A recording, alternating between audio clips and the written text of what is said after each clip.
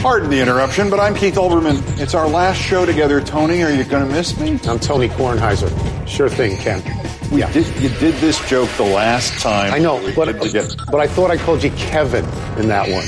Or maybe it was Kyle or Kirk. It is a joke, isn't it? It's mostly a joke. But you know, Keith, there's a little bit of truth in almost everything that we say. Just a little bit of truth. Welcome to PTI, boys and girls with Will Von Off. I am so pleased to be joined by a man whose hairline I envy deeply, television star Keith Olbermann. God, I do envy that. We begin today with what appears to be the official holdout of Ezekiel Elliott. The Cowboys' productive running back has not yet shown up in training camp. Of all the big-name players holding out, none is as critical to his team as Elliott is to the Cowboys. Keith, he has 2 years left on his contract. Will the Cowboys blink and give him a new deal? I suspect they will. I suspect, though, if they don't do it quickly, if it doesn't get done in the next couple of weeks, we have the potential for another hardline Le'Veon Bell, I'm tougher than you are kind of thing, which seems to be a subtext of the relations between the NFL players and the NFL management. So my thought is, yeah, he's too vital. There's nobody to replace him. But this time last year, nobody knew who Connor was from Pittsburgh either. And I understand that, but there's a history of the Cowboys here.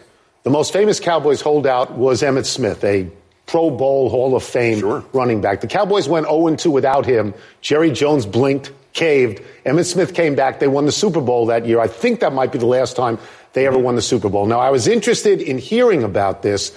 Stephen Jones taking the lead on negotiations with Ezekiel Elliott, which is such a perfect Jerry Jones move. Because then Jerry Jones comes in on the white horse, Jerry Jones gives them the deal, and then everybody is happy. And it appears to me to be scripted, because I think they have to give him the money. That he is essential to them if they want to go to the Super Bowl, and Jerry Jones wants a Super Bowl. But we're in the era in the NFL where there are two kinds of holdouts. One is, I don't really want to be here for the first couple of weeks of practice and camp anyway. And then the other ones, which is, I want to live somewhere else, and I don't care if I don't play all year, and the team is the same way about it. There's always the potential for one of these to turn into nuclear Armageddon. And I give you that, but again, I think Jerry Jones is different. Yeah. I don't think he's a conventional owner. I think he's a showman. I think he's the most likely of all the owners to cave in. And I have another reason for it. Yeah. He hasn't won the Super Bowl in a million years. He must hate Robert Kraft. He sees Kraft up there all the time, and Jerry Jones knows that what he has right now, not that they're a Super Bowl winning team, but they've got a chance. They're a playoff team. They could get there, and it's got to just eat at him that Kraft wins all the time and he doesn't win at all anymore. Yeah, Kraft gets all that publicity and video and everything. Well, not all good publicity. Well, not all of that is good. Quite a different feel to the saga of the running back holding out from the Chargers. Melvin Gordon may have gained 1,375 yards for the Chargers last year, running and receiving, but his quarterback is not exactly honoring the picket line. We love Melvin, is that his name?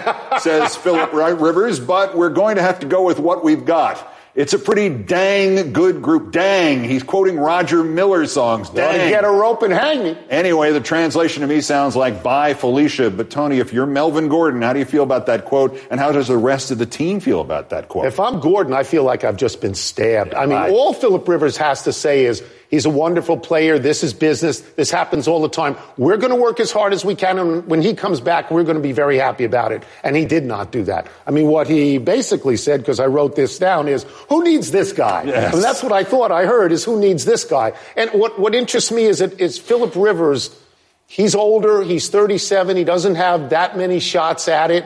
His father is a football coach. I think he identifies with coach and authority maybe more than players. And you mentioned in the first part, you mentioned Le'Veon Bell. Philip Rivers probably thinking, hey, this guy could be Le'Veon Bell. I don't want any part of this. Yeah, it's a very polite see you later. It's just like thanks for stopping by. You've been a great help. And here are some parting gifts and a home version of the LA Charger game.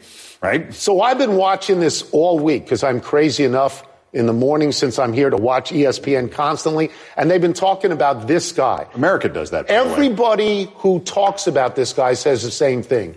He's the wheel, he's not the engine. He's not Ezekiel Elliott.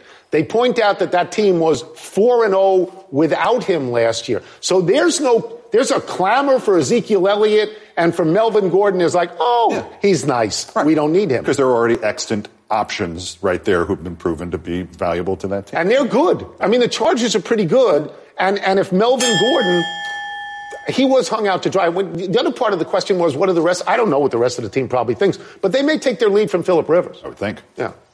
Andrew Luck, staying with football. Andrew Luck apparently has a bad calf. He injured it this spring. The injury is such that the Indianapolis Colts are limiting Luck's practice schedule and training camp. Head coach Frank Reich went so far as to compare Luck's injured calf to Kevin Durant's injured calf. Reich said, quote, I was certainly thinking about it. That's why we're being cautious, unquote. Keith, when Kevin Durant's name comes up, you think what? One, I think Kevin Durant's calf is the new catch-all phrase for every time you want to be cautious with an injury, from a calf to a hair injury, right? Yeah, okay. You're going to hear Kevin Durant and this thing we saw last year in the playoffs. We're going to hear this invoked at least for the next 6 months, again and again. I did it the other day with Ledecky. I referred to that to her as Kevin Durant's calf in the pool. Yeah, so I'm already it's a self-fulfilling prophecy in reverse. But the other part is it's clear that Luck injured himself throwing mini footballs, and it clearly he got him off balance. So this is like physiologically. I had no idea Luck had an injured calf. Yeah. I was still struggling with that whole year that he missed because he had a shoulder problem. He couldn't throw a football, and they would say he's throwing a football, but it's a Nerf football. He's throwing a football, but it's a high school football. So last year he comes back, and he's fabulous, right? He plays all 16 games. I have the stats: 4,600 yards, 67% completions, 39 touchdowns, and 15 picks. And now you tell me he's got a bad calf. So what I think of, first of all, I think it's a ridiculous overreach to say Kevin Durant. But I think, well, what if this guy's fragile? Exactly. What if this would be the second big deal injury? And when you do think Kevin Durant, you have to go to this one place, out for the rest of the year. So when you say that, I don't know what are Colts fans supposed to think?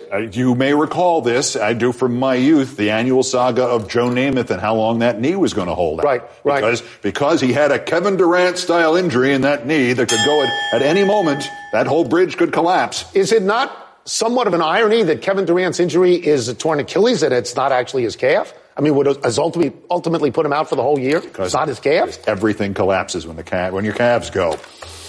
In nearly 10 years as a sportscaster in L.A., I learned that the Southland loves a winner and large, gaudy, expensive, shiny objects, especially winners with large, gaudy, expensive, shiny objects. First, Steve Ballmer introduced Kawhi Leonard and Paul George as Clippers. Now he's released these renderings for a new billion-dollar-plus arena and kind of mini Clipper City covering 26 acres in Inglewood, near where the Lakers used to play. The arena looks like an L.A. version of a Fabergé egg.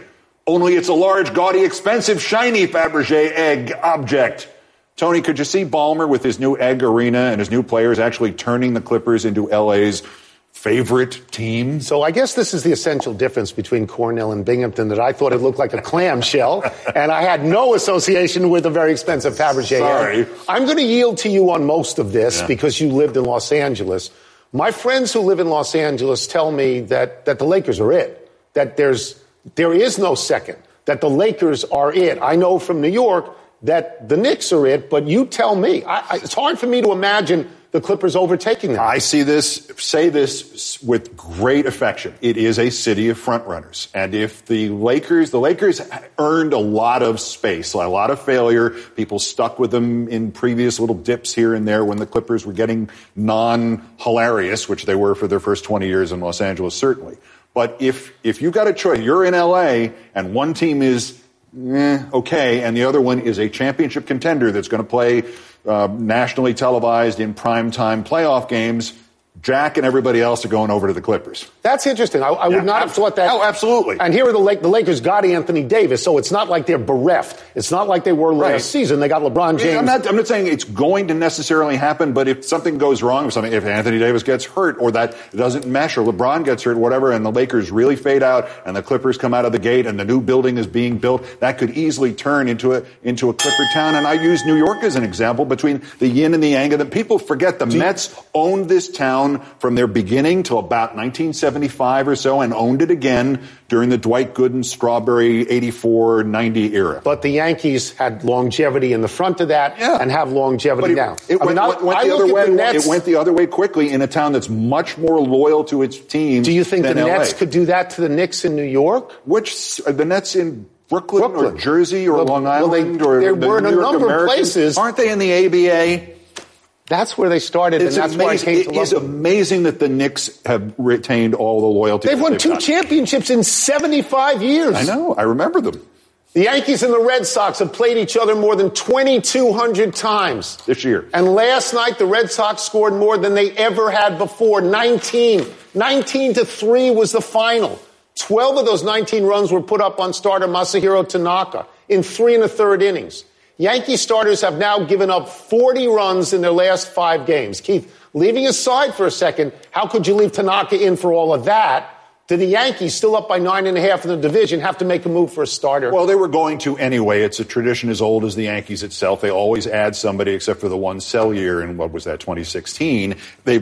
Going back to the first time you could actually move a player from the National League to the American League, they got Johnny Mize and Johnny Hopp and Johnny Sane and every National Leaguer concentrated on Johnny. Yeah, exactly. But they've always done that, and this just underscored the fact that a rotation of Herman, Hopp, Tanaka, Paxton, and Sabathia does not provide you with a wild card game if you fell back into that, nor does it provide you with the 4 starters you need to get through the first round of the playoffs if you're a division winner. It just strikes me that this is germane to almost everybody. John Smoltz on this show yesterday talked about how the Red Sox need, the Nats don't need starting pitching, but they have absolutely no bullpen. When you get to the playoff circumstance, pitching is ultimately what decides all of it. Justin Verlander, that's one of the great pulls of all time for Houston. So, I mean, the question, the more potent question would be, don't you think they don't need anything? Because obviously everybody does. Are you upset with Tanaka being hung out to dry like that? Well, one thing I did want to correct you on one thing. Although it's spelled Jermaine, he pronounces it Domingo Herman. Sorry, I couldn't resist that one. It's Fenway. His bullpen was very taxed. The starters have been bad. So there was some talk afterwards. Why didn't he leave Tanaka in for at least a couple more outs? Because if you're going to get tattooed, what's the dang difference? So now, if I have this correct, another Roger Miller reference, which I like, the Yankees and the Red Sox play 7 in the next 9 games. Yeah. If the Red Sox were to make a move, you would think this is that opportunity. Mm-hmm. But, I mean, I just don't know. Is there a carryover? They play each other so much. There's no carryover. No carryover whatsoever. That's what I think. To Aaron Boone, 2003. What happened in 2004 in the playoffs? Yeah. The greatest comeback of all time. Let's take a break. Coming up, Stevie Wilkerson, your boy, gets a save while throwing in the 50s. Has he earned the chance for another? And will the Patriots succeed at converting a quarterback, Danny Etling, into a wide receiver? How many people watching us know Roger Miller and know all his hits like King of the Road? Google him. It's worth it. Go find it. Really good. I can't believe it. That Gerald is presenting the quarterly budget report with finger puppets? Look, here comes a 1.7% decrease in fixed overhead. Hello, everybody.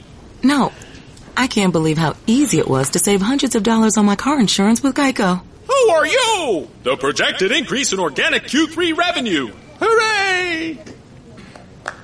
Believe it, Geico could save you 15% or more on car insurance. The PTI psychic has traveled to New York, but his wardrobe did not make the trip. But wait, I sense the first call.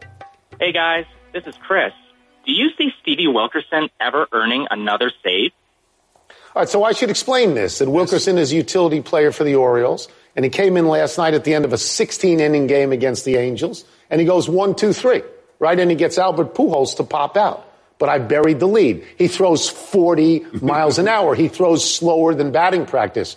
Look, the Orioles are not in that many save situations. They won like 9 games this year. And he's the first and only guy since they started keeping track of saves 50 years ago to get one who's a position player. So I'm going to say no, it's done. Yeah, I'm going to say not only does he never get another save, but neither did the Orioles.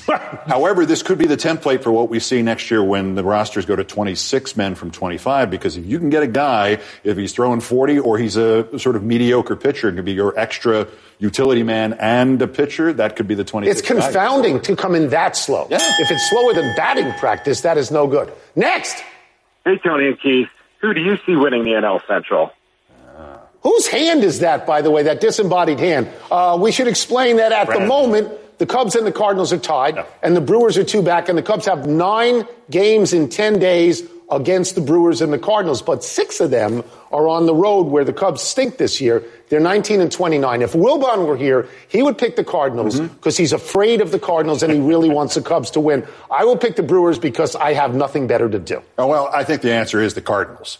Because the Cardinals are in this pennant race, even though Paul Goldschmidt has not hit till this point. He was only hitting 250. Well, this week he's hit. Now he's starting to connect. And Matt Carpenter is at 215. I don't think he's going to finish that way. Plus, this is the situation in Cubland, and they're all friends of mine, so it's tough for me to say this. But the Cubs today traded for Derek Holland, who was so bad the Giants cut him loose, where he'd been performing as in the role of the human arsonist in the San Francisco bullpen. The guy who lights himself on fire, the old Daffy Duck routine with the gasoline. And the Cubs traded a human being for him. That's how bad things are going in Chicago. Next! Hey, Tony and Keith. Do you see Patriots quarterback Danny Etling succeeding as a wide receiver? Okay, so this guy is the 4th-string quarterback right now, which means if he wants to make the team, he has to have another position.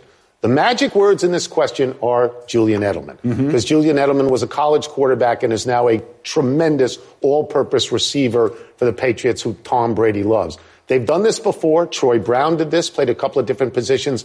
Bill Belichick believes in versatility, and Bill Belichick has patience. And he's smarter than everybody else, so maybe it's possible. The kid is already catching passes in practice.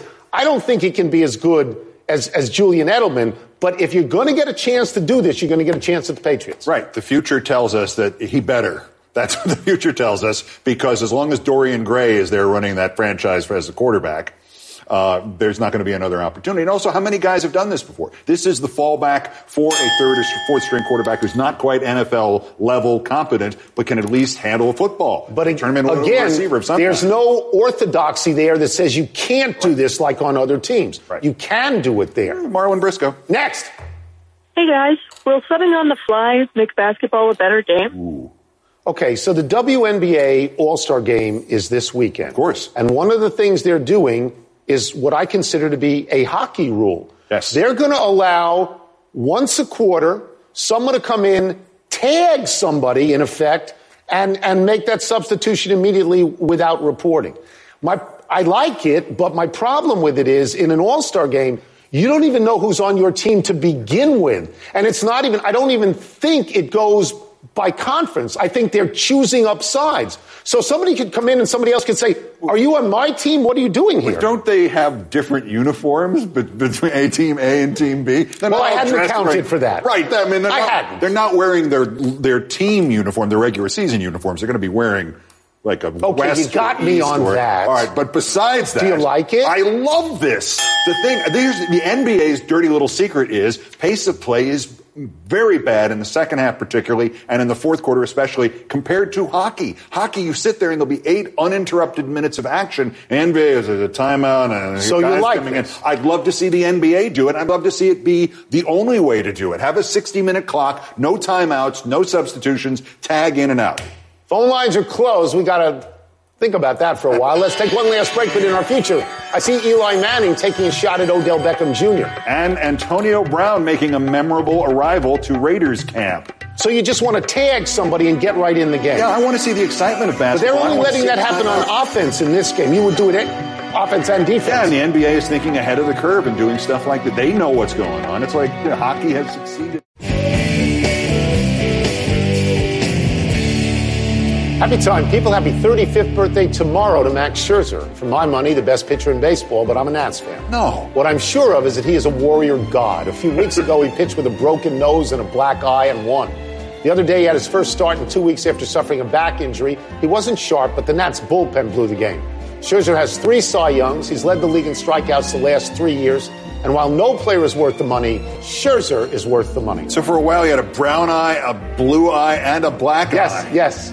Oh. It's great, isn't it? Yeah, it is. Not everybody gets to have 3 eyes like that. That's why he's such a great pitcher. It's a triple I league. A not so happy anniversary to Jerry Meals. On this day 8 years ago, the then first place Pirates lost a marathon 19-inning game to the Braves after home plate ump Jerry Meals surprisingly called Julio Lugo safe at home.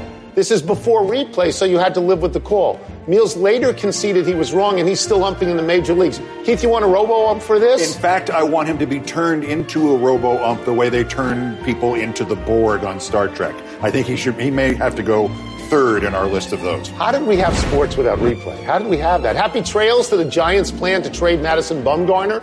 MLB.com is reporting that it is, quote, all but certain Bumgarner will not be traded at the deadline, regardless of how this weekend goes for the Giants, who are currently 3.5 back in the wild card standings. We have no idea why the Giants made this decision, but I remember a quote from a player on the team the other day saying, quote, if you trade him now, this clubhouse will go ballistic. I know that, but there's still nothing in the farm system other than Joey Bart, the catcher. They need to restock, and these guys are still convinced that everybody on the team is a Hall of Famer because they won 3 World Series. One correction, the year Emmitt Smith held out in 1993 was not the last time the Cowboys won the Super Bowl. That was 1995. Keith gave me bad info. Very quick to the big finish.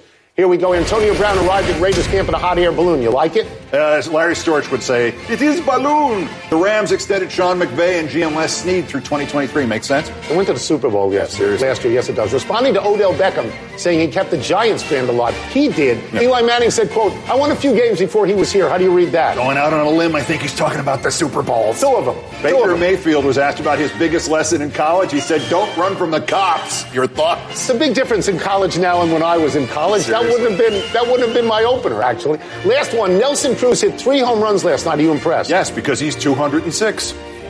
Is he? How many more is he going to get? I mean, this thing like one of the 206. So that's it. That's it for him. All right, we're out of time. We will try and do better the next time. I'm Tony Kornheiser. I'm Keith Olbermann. You get the PTI podcast on the ESPN app or Apple Podcast. It's a great pleasure having done this with you. Mine. I hope you enjoyed it. I did. All right. Always a pleasure to be here. Cleo, rest in peace, and Mike and Don, we're with you.